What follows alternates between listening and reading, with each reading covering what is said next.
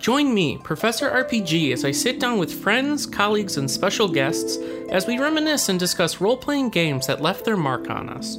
Expect to see all sorts, from Western style to Japanese and even tabletop. So stay a while and listen, and let us trigger those memories of tales long since completed. Relive that fantasy you hold dear, and come along with us, adventurer, on this quest into the past. Welcome to the RPG University.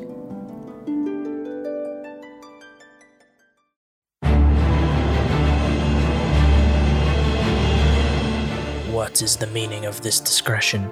Who has disturbed my ancient slumber? Dearest Night Mother, most unholy maiden, please, we beg your mercy in this, our time of need. The Black Hand seeks your guidance. Ah, yes, I've been expecting you.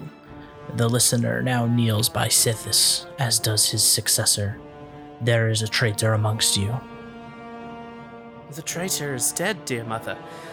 We have come now to ask your blessing. Anoint one of us your listener, so we can restore the Black Hand. Foolish little girl. Lucian Lashchance serves Sithis till his dying breath. The Black Hand remains tainted by betrayal. Restoration is impossible. Enough! Enough of this! You will all suffer for the pain you cause me. I will destroy your Night Mother, and the Dark Brotherhood will fall. What treachery! The traitor still lives. It is Matthew Bellamont. Do not let him harm the Night Mother. Kill him!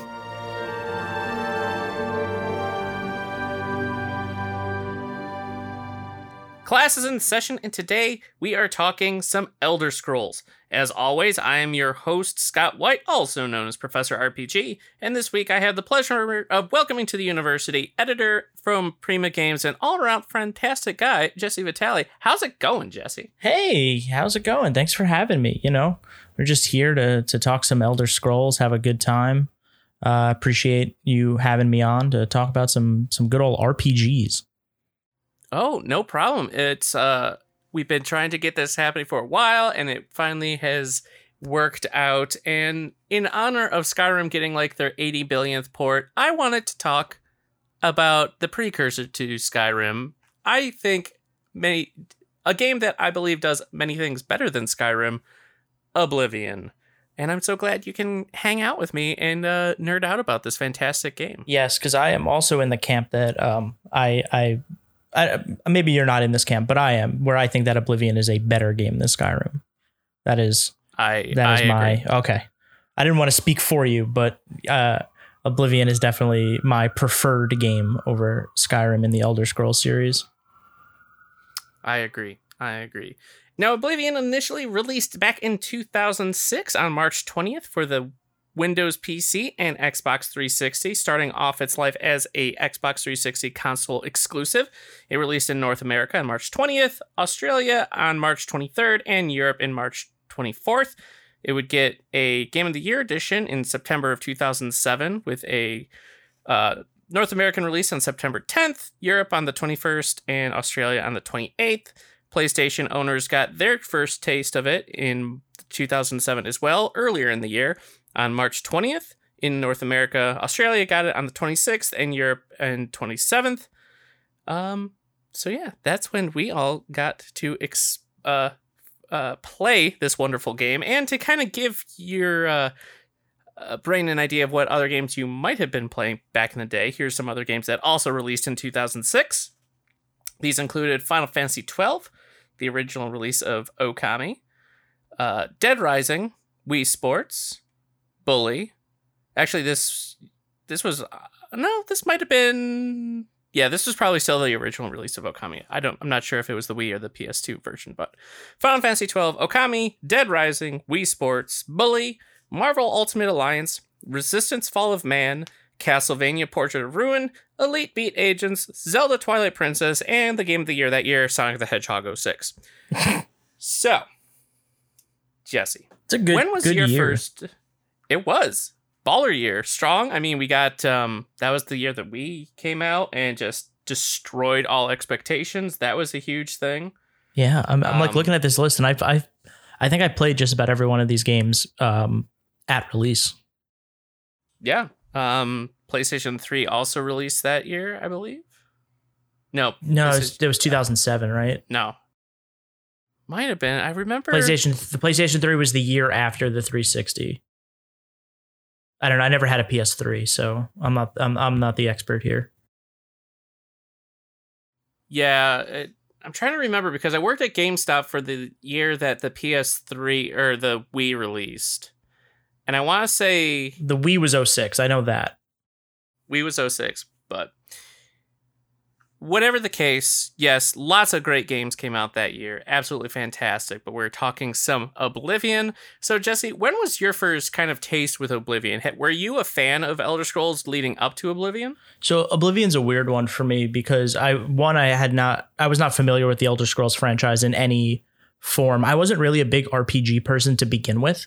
I had played some JRPGs in the past, like Final Fantasy X and Kingdom Hearts and some other ones, but mainly like JRPGs. I never really got into like Western RPGs. Mm-hmm.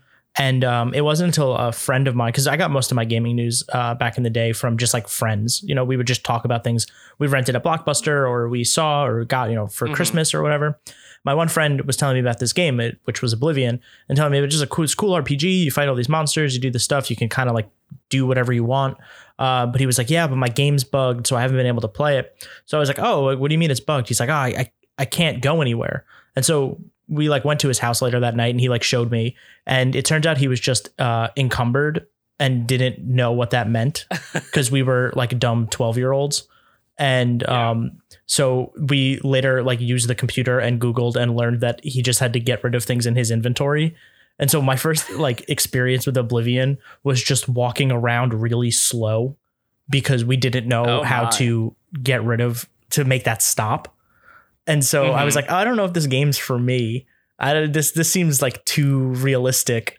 And then eventually, once we figured out the problem, we actually played through a good chunk of it that night. And I was like, oh, this is what this game is. This game looks really cool. So then I went to my mom and I was like, hey, can we go get this game? And then we went and we got it. And I just did not stop playing it for like months. I just like, that was it. I'd fallen in love with it. Now, you played it on 360 then, I'm guessing? Yeah, so I played it on 360 and it was like, it was definitely my first, I think, like major RPG. Like I said, I'd played other like JRPGs and stuff, but this was my first sort of like, I guess like the modernized take on RPGs, the sort of non-turn-based open world experience. And so I had not experienced anything like Oblivion at the time. And I'm sure there were other games out around this era that did similar things, but this was my first experience. And I just remember like being overwhelmed with options and just being like, oh, I can go wherever. And like, look, it was one of the first games I started like looking things up online, trying to figure out like what I should be doing and all sorts of stuff. And I was just enamored with the world. And at the time, I thought the graphics were really incredible. Watching some of the cutscenes earlier today, that game has definitely aged. Not terribly though. Surprisingly, like it still holds up. But yeah, I just fell head over heels for this thing. Yeah. For me, back in 2006, I had just graduated high school, and I remember for college to get ready, I was able to buy my own PC so it could do the things I needed. And one of the big things I remember being super excited for was I had to buy a computer that could run Oblivion. Like, I remember this was everywhere. It was such a big game. It was like the first real next generation Western RPG. Like the things they were saying it could do just blew me away. So it's like, I had to play this. So I remember it was like the day after I had gotten my computer home, I ran to Circuit City of all places. Oh, that's where I got my 360.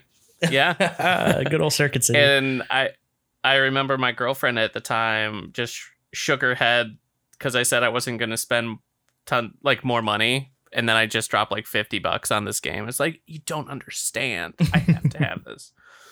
But such good memories with this. And I remember playing through it, joining the Blades, doing all sorts of things. And I remember when I later on I had a 360 and I don't know what it was. It was whether I had traded in some games or something. I don't remember what it was, but I had gone to this GameStop to get the Steelbook Game of the Year edition. I believe it was.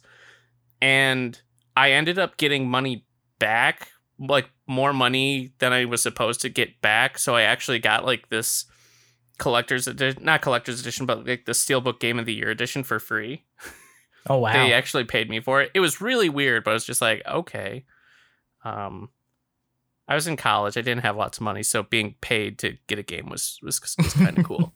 I've spent so much money at GameStop, and I used to work there, so I don't feel like I didn't chip them.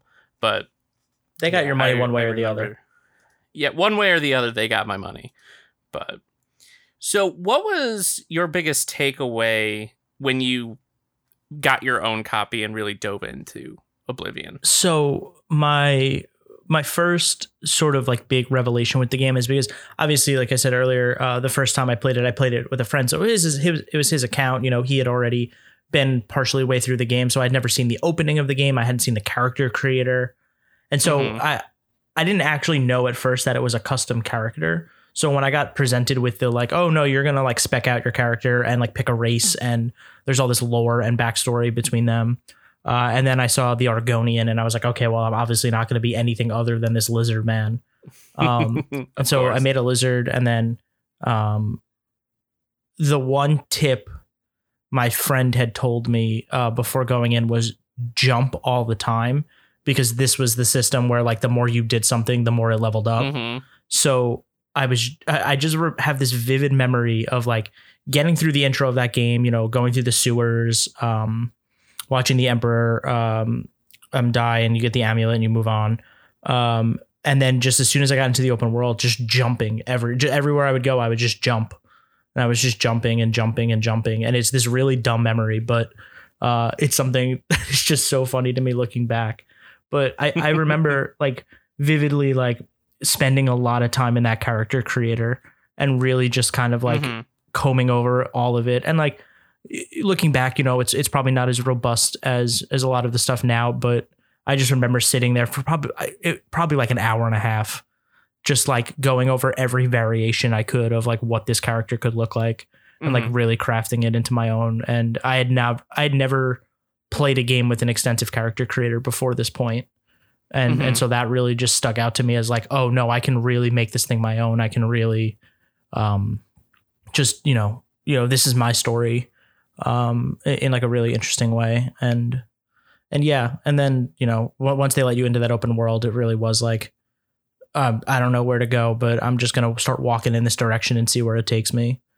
And that's pretty much how I played that game, was just like, going to walk until I see something interesting. When I do whatever's interesting over here, I'm going to turn around and walk the other way and see what I can find. And that game is massive.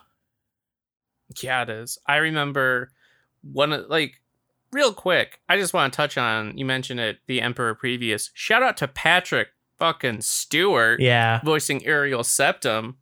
Whew. It still gives me shivers. Love my Captain Picard. It's a good casting. Oh, yeah.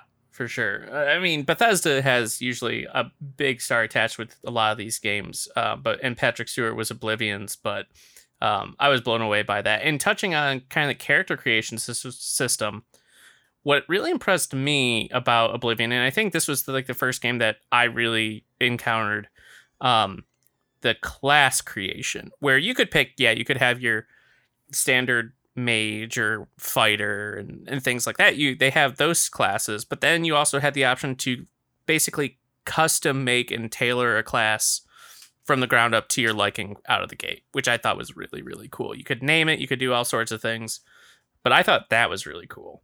Yeah, the whole like that and like the constellation system and stuff, like they've really gave you those like added benefits to be like, oh, you want to play this game dual wield stealth? Like, we got a class for that, but if you want to tweak it just a little bit, like you can do that. And it's weird because I always end up playing these games like weapon in one hand, spell in the other, and I think that's kind of common for a lot of people. It's just like nice to have that spell all the time. But Oblivion, I definitely messed around and like my first run through was definitely like, oh, well, I need to have a healing spell and I need to have a weapon. And those are kind of my two. But like when I went back and played it multiple times, it was like, oh, let's do like an all ranged attacker. And like, let's do a two-handed hammer build and let's let's try to get weird with it. And Oblivion lets you do that, which is nice. There's no real penalty to really playing how you want to play. I always appreciate that. Yeah, I've always aired on the sneaky, distant, stabby side, like the roguish kind of aspect. So, like the whole quest line, like with the fox and the bows, and absolutely loved it. But I have to say, I got a lot more close range when I could wield badass katanas. Oh hell! As a member of the Blades, I thought that was so cool. I'm trying to think. The fox mask was what you got for the Thieves Guild, right? It was the thing that let you like. I believe. I think it let you like you like didn't have to pay bounties or something. It was. I remember doing the Thieves Guild quest line, but I was definitely, as you could tell by the beginning of this episode, much more of a Dark Brotherhood fan. And the arena, I spent a lot of time in the combat arena stuff. That was a big one for me. I remember just like that was like one of the first things I did was go to the arena and like place bets on myself and then just get a bunch of money. Yeah, there was just kind of touching on it, and there were so many different guilds and avenues. Like you could do also the magic schools and become the leader of those. You could do the Black Hand, be like an assassin. You could be a thief. You could be like an arena champ. There were so many different avenues outside of the main quest. And granted, that's kind of the MO for a lot of these games, like this style of game, especially from Bethesda. But at the time, back in 2006, like this was still very novel. Like it was like, holy crap, there's so much here. And even going back and thinking on it, it's so much fun to think back to it and trying out different builds and just getting little tips, not tool tips, but little pop-ups saying that your skill in X improved. It was just that constant kind of feed of adrenaline and feedback that made you want to keep playing and put in lots of hours into this game. Yeah, to bounce off the skill increase thing, I had mentioned before, like jumping everywhere was a big thing, and at some point somebody had clued me into that. Like if you get your jumping skill high enough, you'll be able to jump off of the surface of water. And I always thought that was like a really neat thing. So I was like, okay, how do I get I think it was acrobatics is what this skill was actually called. And I just remember there was a cheese that you could do where if you went to, I don't remember the name of the city, but it's the one where the Khajiits hang out. It's like wooden. It's got some like wooden bridges and stuff. There's a tavern you can go to. And if you get up on the bar and jump, your like head hits the tip of the bar and pushes you back down. So you can just like spam X and get in like 100 jumps, like a minute. And like, I would just sit there and just do that for like an hour until I had max acrobatics. So I could jump off the surface of water, which was a relatively useless skill. Like it didn't ever play into anything I was doing. I just liked the idea that I could do that. And so I went out and did it. And like, that's the kind of stuff that I found so fascinating about Oblivion was like, yeah, you could totally just, I don't want to say waste your time, but like kind of waste your time doing this thing that is extremely trivial and will have no actual impact, but like we'll reward you for it. We'll give you something for it if you want to do it. And so then I was able to jump off the surface of the water. And that was a real dumb thing to be able to do, but I could do it. I love it though. It's so cool. That's my favorite thing about RPGs. It's just like, if you want to put the time in to grind or do something, like a game that rewards you for doing that is incredible. Yeah. And it always shows to me the care that goes into the games to program it or add that in for fans just because they want to, you know, and I'm sure that being able to jump off water would be beneficial for a few quests and things, but just you are so good at jumping, you have invested all this time, you can jump off water. Why not? That's just cool. The rule of cool is prevalent in this game. 100%. It was, I remember kind of going back to the intro of this game.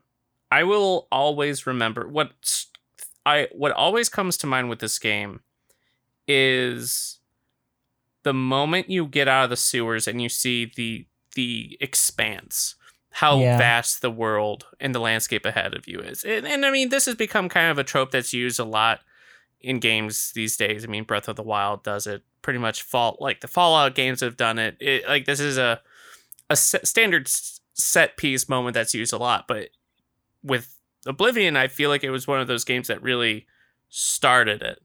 And I will always remember walking out that sewer and just seeing Tamriel out in front of me. Yeah, it's one of the things that I think that Skyrim lacks, right? Because in Skyrim, you know, it's the meme at this point of like you riding on the cart, right? Like getting ready to be executed. And like, sure, you're in like a somewhat confined space, but you're still like in the world. And so like when you leave that area after it's been attacked, you kind of like see the world in front of you, but you've already like been outside, as opposed to something like an Oblivion where you were confined in a jail and then a sewer. And so you are in these very tight, dimly lit spaces. And then the first time you venture outside, you get that expansive sort of view of everything in front of you.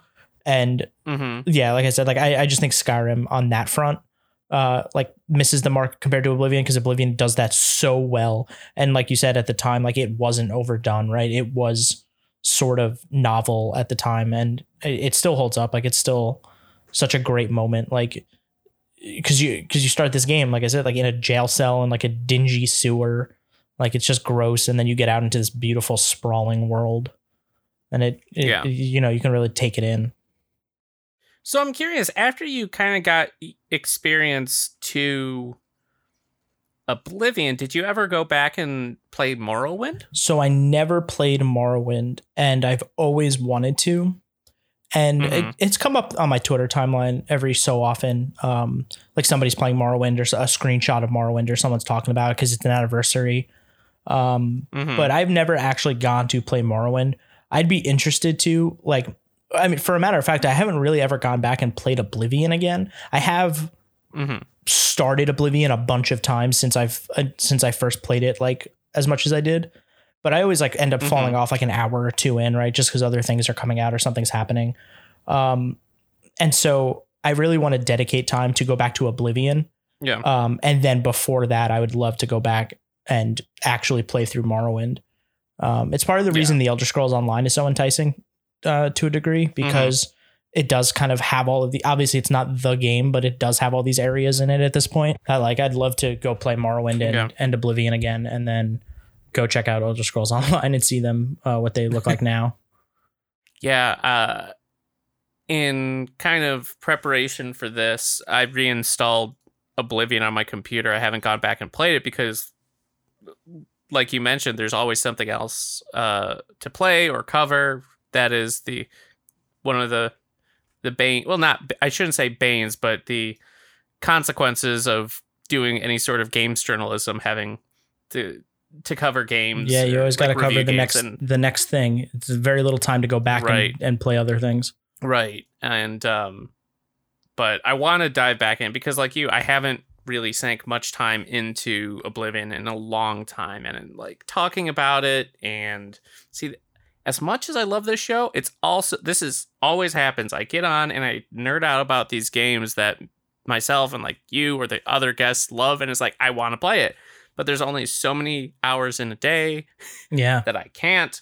And unfortunately, RPGs tend to be long. Yeah, as soon as when I was doing research and filling in my brain with all the Oblivion knowledge again in prep for this, I was just watching those cutscenes and stuff, and I was like, yeah, they've aged, but like, man, I could really play some Oblivion right now. I could really, oh man, I'm going to end up, you're going to see me on Twitter later. I'm going to be posting that I started Oblivion again. Like I can already tell it's happening. I'm excited. Yeah. I'm right there with you. And it's just thinking back to Oblivion and all the cool stuff you can do. It makes me really sad to I guess it doesn't. I wouldn't say it makes me really sad. I think that's a bit of an exaggeration, but it bums me out that I know Skyrim has sold gangbusters. Oh yeah, and will always sell gangbusters. But it's like it would be so nice if Morrowind and Oblivion got like a current port, like clean up some of the textures, make them like 4K textures, make sure it runs well. And like release a bundle or release Oblivion on modern consoles. I would love nothing more. Give some love to those than just a and like you said, any version of those games modernized, even if it's like the bare minimum, like I would just yeah, sure, you can play these. Like there are easy ways to play these games. They're not by any means difficult to be able to play. However, they have not gotten the Skyrim treatment, which Skyrim has gotten, like you said, a bajillion versions, and it keeps getting updated. And I get why it, like you said, it sells like gangbusters, but like, I feel like Oblivion could also sell super well, and a Morrowind. Like, I feel like if those things were cleaned up and given the proper attention that they deserve, those games would also sell like crazy, because I bet you there are a lot of people who have played Skyrim over and over and over again who have probably never played those two games. Yeah. And I it hurts. It hurts. Completely agree. I want them to experience it. Yeah. And I mean, it's funny because, and we'll talk about this later, but you can still go online and like on Amazon and Amazon Prime, a brand new copy of Oblivion straight to your home. I mean, they have Xbox One, Xbox 360 boxes, plays on Xbox One and stuff. Like, it's on the Game Pass. So like there are ways to play this. I just wish like Bethesda, and now I guess now Microsoft, kind of pushes it a bit. It's like, Skyrim's cool and all, but have you played Oblivion? Have you played Morrowind? Yeah, it's like they'll always like evoke their names when they're talking about stuff. Like they, they've been out there and been like, oh, we've had relationships with Xbox since all the way on Morrowind, and it's like, yeah, you said the word Morrowind, but like, what you want to say more about Morrowind? Still? Do you want to say like, maybe you want to remaster that one? That would be great. But yeah, alas, yeah. Thankfully, there are the modding communities. Yes. Like, there's the modding community around all these games is incredible. Like, perhaps some of the craziest and most extensive mods in gaming surround these Bethesda games, but like there are ones that update textures and add whole new areas and whole new campaigns. It's incredible what fans have been able to do. So you can definitely still play these games with a lot of enhancements, but an official kind of bundled release would be, or a Microsoft backed release would be really cool. So I'm curious, like, when you think of Oblivion, Jesse, like, what instantly comes to mind? Like, what is your Oblivion? Like, what do you associate with Oblivion, I guess? So, the big thing with Oblivion, right, are the Oblivion gates, the sort of like dungeons of this game. So like my first thought is like the color red, because anytime you'd go near them, the sky would be red and it'd be really gross looking and you wouldn't want to go in them, but you knew you had to save the world. But the other thing that comes to my mind for some reason is specifically the shield spell break, which was a Daedric artifact. It was the first Daedric artifact I believe I ever got in Oblivion. And the concept of there are weapons and armor in this game that are not just like regular pieces of gear you will find. They are like tied to quests, and they are special, and they have special properties to them, and they are like truly unique. And that is something that I always look for in RPGs, is like, what are the weapons and items I can get that are wholly unique and will change the way I interact with this video game. And so like I always think of the Daedric artifacts, and they've made their appearances in other Elder Scrolls games. Like, that is not necessarily unique to Oblivion, but it was the first time I ever experienced something like the Sanguine Rose or Spellbreak or Azrael Star or any of those artifacts that like truly are just like, one, they're fun to go get because they're always tied to some ridiculous quest. But then also like at the end of it, you get like a piece of gear that just doesn't operate like anything else does in that game. And it always felt like a great reward for completing a quest. And those are the moments like I think about when I think about Oblivion. Yeah. For me, when I think about Oblivion, I think about that first look after you exit the sewers. I remember the sewerscape. And I remember the quest where you have to meet the thieves in like the back of the city, like in the cemetery at a certain period of time. Like you had to like rest so long. So it was a certain time of day, certain time of night for the quest to show up. And I thought that was so cool. And just that, the discovery aspect of Oblivion. Yeah. I mean, it really is the, you know, go wherever you want and you'll find something along the way. Mm-hmm. Another aspect we haven't touched on yet that certainly deserves to be mentioned is the soundtrack of this game. I love how kind of the music was so subtle, but yet so poignant. It just kind of faded into the background, and I thought it was paired so well, whether you were exploring or in a city or in the Oblivion Gates. I love the soundtrack of this game. Yeah, Oblivion does. Oblivion does the RPG soundtrack super well because it never feels like wallpaper. It never feels just like set dressing that you get tired of hearing. Like I feel like so many RPGs, both old and modern, you know, tend to have the 3 or 4 tracks that play, and you kind of just become so used to hearing them that they lose weight. But I feel like it's something I think Elder Scrolls does across the board really well, but Oblivion definitely stands out as is just like even if a song hits for the, you know, the 4th, 5th or 6th time, like it still hits. Like it still, it doesn't ever feel like just like a droning noise that you've heard 100 times before. Yeah. And like, no matter when the exploration music kicks in or the battle music or whatever, like every time you go to a town, you hear a different tune. Like it works, and it is used both a lot, but effectively. And I think that is a very hard balance to strike, but I think it is one that Oblivion does exceptionally well. Yeah. Like just from the get-go, like when you're in the title screen, the drums hammering, it's such a swelling of like vigor and passion to like get you hyped up. It's like it just exudes you are going on a grand adventure, so get ready. Like from the get-go, it just brings you in the soundtrack. And what I think is really important too, especially a lot of these open world RPGs, whether it's Fallout, whether it's Skyrim, Oblivion, Morrowind, what have you, it's the soundtrack never gets in the way of the gameplay. It only augments and improves the experience. Exactly. Which is so important and adds so much to these sorts of games that you might not even like consciously be aware of the music, but like subconsciously you like, it just adds to it.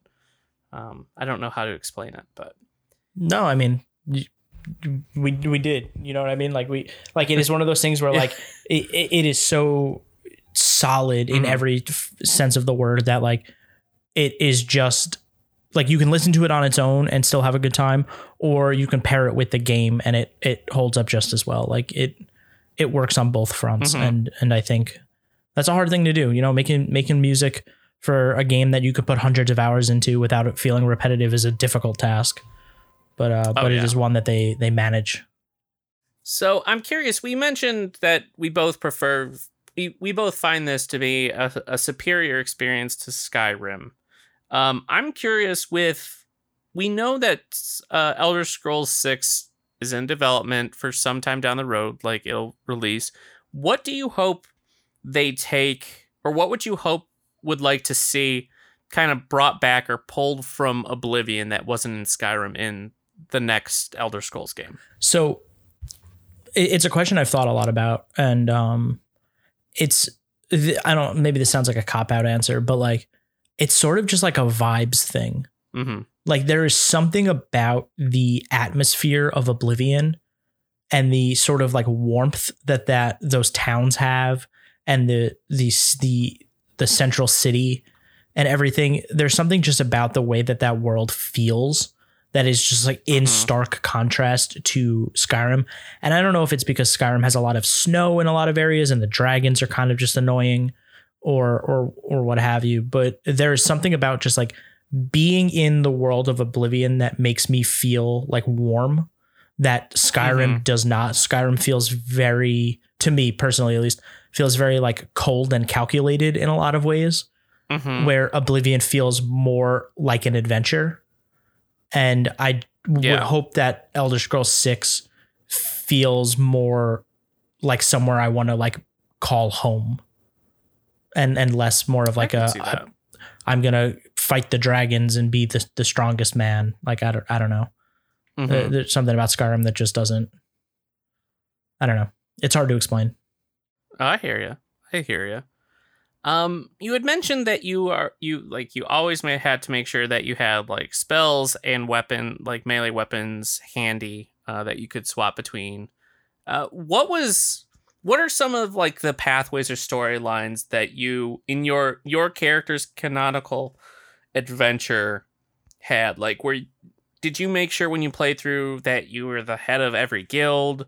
Did you prioritize certain things? Like, what was, besides being master at jumping and acrobatics, what was your character's canonical kind of story? So I remember headcanon. I remember getting out there and being like, okay, it's obviously we're on this very important mission. The Emperor has given us the Amulet of Kings. We need to go. And so my first thought was, I need to complete the main story. I need to do the main story because it is like time is of the essence.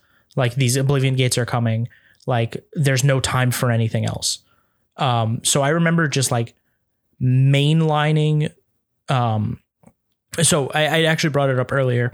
My canonical sort of like headcanon playthrough is my primary goal was always main story because the impending doom is on its way.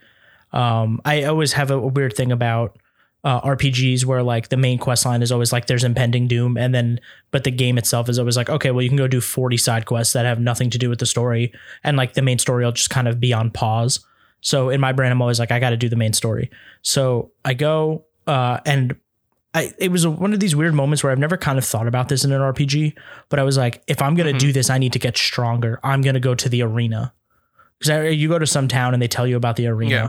And I'm like, okay, great. I can go there and I can train and I can get stronger and I can like beef up my stats and then I can go take out the main quest. And so my original thought was main story. Let me go to the arena first and train. Not just for like me, but for my character. And that was like that was one of the first times in a game where I had really thought about like what my character needs versus like what I want to do as a player. And so there was a level of immersion there from the jump. And so I go to the arena and then I think I wanted to see if it would let me kill NPCs. And so I killed like a random person in the arena. And then that's when I got the note about the Dark Brotherhood. Because like you go to sleep and they give you the thing that says like, we know with the handprint. And then I think I just started following that plot thread because I was like, oh, well, I have this is cool. I have to know what this is. And then I ended up doing the entire Dark Brotherhood storyline before I even went back to the main story. And so I became, a part of the Dark Brotherhood, did the whole quest line with the Night Mother. And then I was like, oh, wow, that was unlike anything I had done before. And then my initial thought was probably, okay, time to do the main story again. But I think in reality, what happened was I decided to just start doing side quests and just decided to start seeing what this world had to offer. Because I was like, if it's anything like what I just did, then there's way more cool stuff in this game than I had initially thought there might be. And I remember I got a house in Leyawiin, I think is where you get the house. So I bought a home and then you could furnish the home. So I was like, okay, well, my character will get a house. And by the way, at this point in my life, I was naming all my RPG characters just Jesse. So this was just Jesse's story. It wasn't, I didn't have cool fantasy names at that point, like I do now. And so, yeah, I bought a house. I probably did some more side quests. I don't know. Jesse sounds like a pretty cool heroic fantasy name. It's the mighty Jesse. Yeah, it could be. But like in my brain, it was just, no, I'm going to be this 12-year-old inside this game. And so that was a little less creative. I could have made it more creative, but my middle school brain did not allow for that. And then I probably just jumped. Middle school brain. I probably just finished up the main story, and then I went around and got the Daedric artifacts and stuff. But yeah, it was really the Dark Brotherhood was like my sort of like awakening to what this game could be. I remember like getting that letter with the handprint. I remember that was so cool. So cool. It was such a unique way of starting a quest line. You just wake up with this parchment. It's like, we know what you did. It's like, oh shit. Yeah, because like you could look stuff up in games at that point in time, but like it wasn't obviously nearly as prevalent as it is today. So like the only way you really found out about that quest line was either a friend told you, or you like were silly enough to kill an NPC and then find out what the repercussions of that are. Yeah. So good. So good. Man, I want to play this now. Yeah. Yeah. Such a good game. And I hope that with this being on Game Pass, that more people have taken the time to install it and try it out. Who maybe didn't play it back when it originally came out, because it's a special game. I just remember this was a very big time in my life with making the transition from high school into college and all of the crazy life stuff going on with that. Like, my parents were going through a divorce, so like I was moving away from my childhood home. Like, this game was such a welcome escape from reality for me that I have such good memories playing it, and then picking it up on 360 and playing it on console as well. It's such a magical experience. And like you said, the landscape of Tamriel was so much more vibrant and lush than the snowy landscapes of Skyrim. Like, I like Skyrim. I do like Skyrim. I just prefer Oblivion and kind of the more intricate mechanics of Oblivion, but no, this is a special game. It still is today, like you said, even looking back on it. For sure. But we aren't the only ones, though, that love this game. So we are going to go around the web.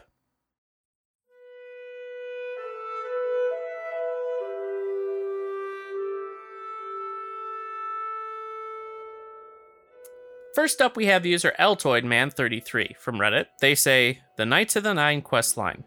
First time I played, it seemed to really fit the character I was developing at the time. Rid the world of evil, do-gooder, nice to everybody, a paladin, if you will. Also, the other character concept I'll play is a thieving assassin, doing those guilds first, then stumble upon the knights, and go on a redemption turn and become good. Yeah, Oblivion had some really good DLC as well. It had the Shivering Isles, it had the Knights of the Nine stuff. It was one of those games, and I remember them being bundled in separately. Like, you could pick up individual discs, because this was still in the time when internet wasn't as prevalent, and you would have to buy a separate disc to install. Yeah, I think I had to wait for the Game of the Year edition or whatever that came with. Mm-hmm. Came with all the DLC to get these, and I don't think I ever actually finished either of them. I think I had gotten that so much later in my like Oblivion lifespan that I had just I never gave them the proper time they deserved. Yeah, good quests indeed. I had for my canonical character, I started with the thief, but then I slightly turned more and more lethal in my thieving, and that's when I joined the Dark Brotherhood and took both of them over. So that was my canonical thing. I never really dabbled too much with magic in Oblivion. I was like Blades, Thieves Guild, Black Hand, but I never really did too much with the magic or alchemy or magic for me was mostly just healing. It was like, give me a sword and give me something to heal myself with. Yeah, but. Want to take the next one? Yeah, sure. So this one comes in from Your New Stepmom from Reddit. My partner and I bonded over Oblivion early in our relationship. I had never attempted to play something in first person or an RPG for that matter, since I'm bad at gaming in general, but he convinced me to play. It took my soul for a while after I started it up, and was the first game where I wanted 100% completion. My favorite moment in the game was watching the lucky old lady statue in Breville transform into the Night Mother. Yeah, that's a real good moment, and the Night Mother just we've said it so many times, but the Dark Brotherhood is so good. It's such a solid quest line. And like the little edgelord in me at 12 years old was all about it. I was like, oh, these are my people. Let's go. Yep. It was a really cool quest. Like how you had to try and figure out how you were going to assassinate all these different targets, and such a good quest line. Absolutely fantastic. Next up, we have user Adam Skispor from Reddit. They say, I think it's just walking around through town and hearing the bustle of activities. I know we all joke about the mud crab conversations, but I think NPCs chatting with each other adds immersion, and I was really disappointed when they removed that from Skyrim. Skyrim NPCs don't really talk to each other outside of scripted events for the first time you arrive in town or for quests. It makes the town in Skyrim feels really lifeless and accentuates the fact that it's a game. Yeah. That goes back to like one of my other problems with Skyrim, and I think when we talked about the general vibes of the worlds, right? Like Skyrim does feel a little disconnected in that regard, and it's something that I think Oblivion did a lot better. Now, granted, Skyrim is a little more robust in terms of like everything it offers, so I think there was probably things that had to be cut just for the sake of having that game ship. And so it's something that I hope that in the next Elder Scrolls they kind of go back to, is just sort of mindless NPC chattering and sort of just like little conversations you can overhear when walking around. For sure. It really does add to the feeling that it is a lived-in world, that they are actual kind of people.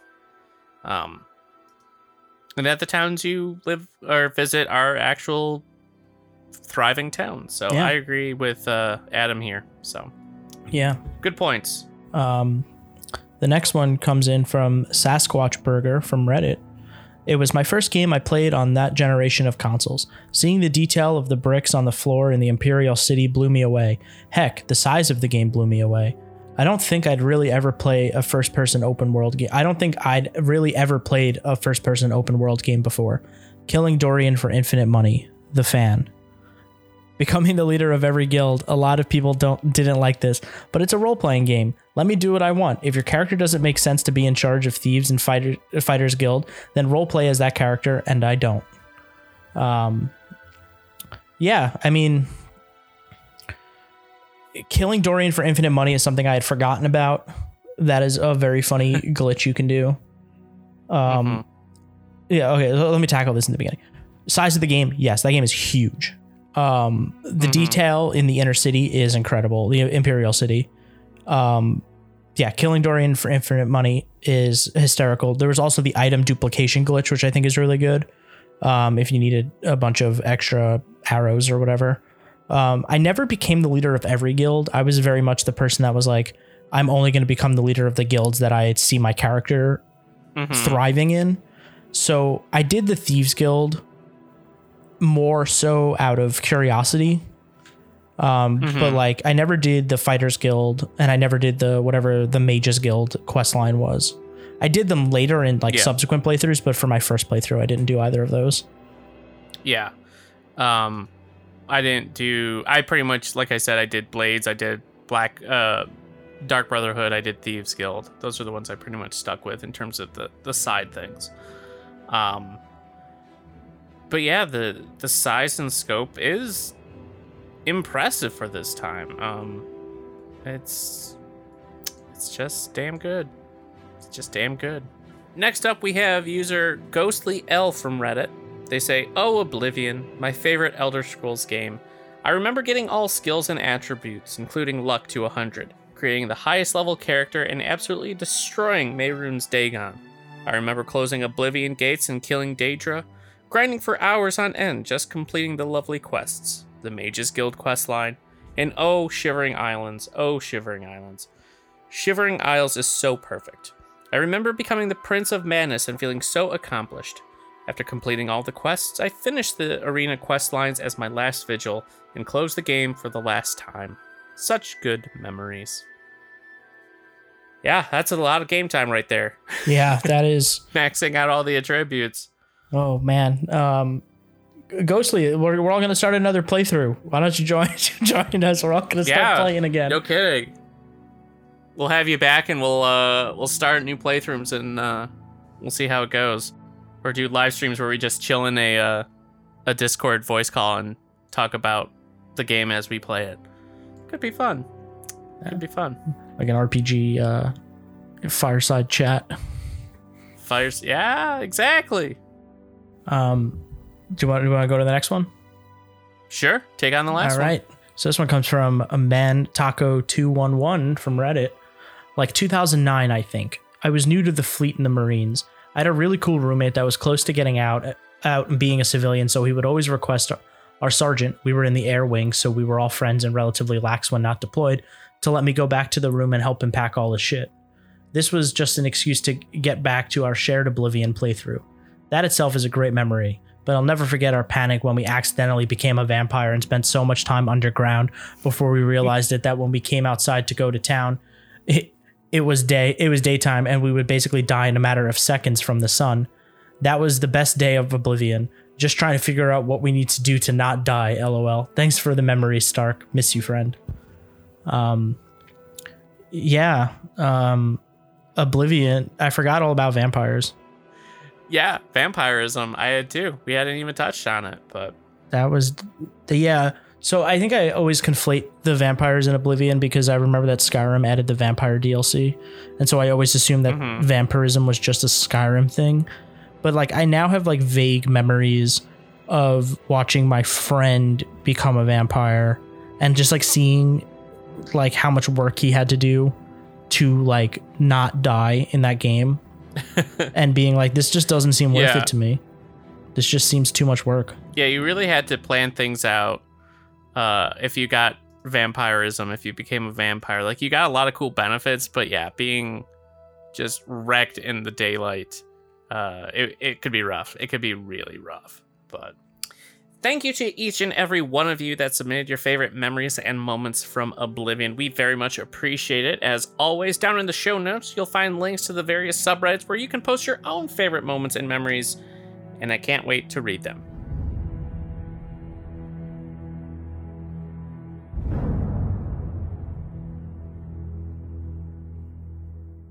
Now, as you've heard Jesse and I talk about how awesome this game is, you might be thinking to yourself, wow, where can I get this game or how can I play it? Well, we are here to help you with that. First off, this is available on the Xbox Game Pass. So if you have Game Pass or Game Pass Ultimate, you can pick it up right now and download it onto either your PC or your Xbox. So check that out. And if you don't, well, on Steam, it's only about $15 for the Game of the Year edition. And if you want the physical versions, you're looking at the PS3 version, slightly rarer, will come in for the Game of the Year edition brand new at $30, and the 360 version you can pick up for $25. It works on both the 360, the Xbox Series X or S, or the Xbox Ones, and that's only $25. So nice and easy, and you can find cheaper used versions online, though I believe like GameStops and a lot of those places aren't really carrying that generation of game anymore, so it might be hard to find in store, so you might have to go online to like eBay, but shouldn't cost you that much. Now, let's say you have hypothetically downloaded your copy of Oblivion or picked up a brand new copy, and you might want some tips or advice to get started. Well, Jesse and I are here to help you with some tips and advice. So, Jesse, what tips or advice would you give to brand new players of Oblivion? Okay. We've talked about it a lot, but I'm going to say it again. Jump everywhere. Specifically, there's that one town where you can go on the bar and get your acrobatics all the way up. 2, I would say don't worry too much about letting the game tell you where to go and really just kind of explore. Like, don't be afraid to just wander off. I think that's how you find some of the best stuff in the game. While like the game does have a waypoint system, like the game can guide you along the way, but your best experience with this game, I think, will always be just walking around and talking to characters and seeing what sort of trouble you can get into on your own. That being said, also, don't be afraid to change up your class if you feel like it's not working for you. the game is very malleable in that sense. So I would always recommend, if you start maybe as a bow user and you realize you don't want to be doing that, just ditch it and pick up something else. Like you will have a better time in the long run if you find a system and a class that works for you. Mm-hmm. And kind of touching on that, my tips would be, if you do want to respec, it's kind of difficult to do, but just search. There are console commands that you can access that will help you do it. There's a bunch of guides out there. But also, just don't be afraid. Like, just explore. Try things out. And kind of be aware that your gameplay style will evolve as you go. Just with what you do, what you explore, what side tangents and side quests you decide to randomly go on. That will all impact how you grow and develop. And of course, you can, if you want to stick with ranged, like as a ranged class or magic class, you can definitely tailor your play style to those and be rewarded for it. But just have a ball. Just explore, see what happens, and don't be afraid to,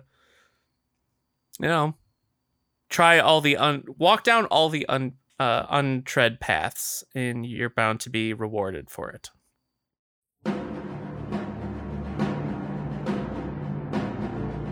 We are on to perhaps one of my favorite moments of each episode, the monster or enemy of the week. Jesse, what enemy have you brought to send to the arena this week? Okay, so I have brought the spider Daedra, and these things terrified me when I played Oblivion. They are creepy looking. They are also very funny looking. They are like half man, woman, half spider, like half human, half spider. Like, they're freaky. They make no sense, but I love them. They're also incredibly dangerous. I don't even think they start showing up in the game until you're level like 18 or something like that. Like, they're pretty high level enemies. But they're just too cool to not have. That they are. Spider Daedra are servants of Memphala, taking the form of spider-human hybrids, spider-humanoid centaurs with an upper head, torso, and arms of a human proportion, mounted on 8 legs and an armored carapace of a giant spider. Unfortunately, these Daedra are so fierce and irrational that they cannot be trusted to heed the commands of the spinner. As of consequence, few sorcerers are willing to either summon or bind such creatures in Morrowind. Coming from an anonymous source, Spider Daedra are also known as Perthyn, and they're tougher Daedra that you will find in the Plains of Oblivion starting around level 17, and they're in the upper tier of the Daedra hierarchy. Their level are right around 16. They have 300 health with 150 magic. Their stamina is at 285, and they have the spells and abilities of Poison Spit and Shock Bolt. They have 16 strength, and they're resistant to fire damage and immune to paralysis. Their soul side is greater. So be careful when you're cruising around the Plains of Oblivion. You might just stumble upon a half-human, half-spider hybrid centaur who is going to wreck your shit. Yeah.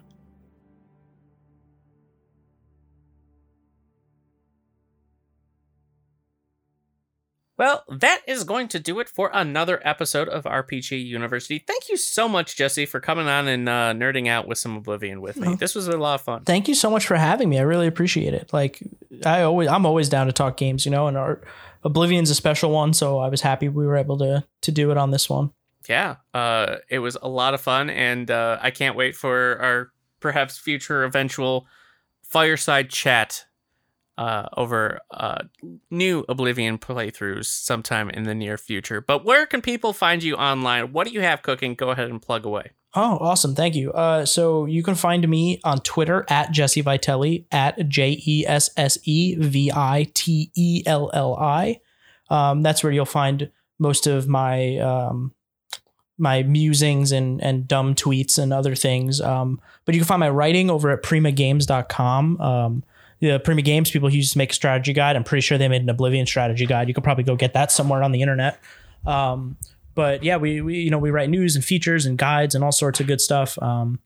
And yeah, so some of the stuff I got in the works right now, I can't quite talk about. We're under embargo for some stuff, but definitely some good RPG goodness coming your way soon. So if you're a fan of RPGs and you're listening to this, why don't you check out Prima Games? They got some good RPG coverage. Yes, they do. Your guys' content is fantastic. Thank you. If you ever talk to your boss or the higher ups, feel free to mention that they should really start doing strategy guides again, because I miss strategy guides so much. It is a conversation we are having. Guides. Do not worry. I miss them so much. I miss instruction books so much, and strategy guides. So every day.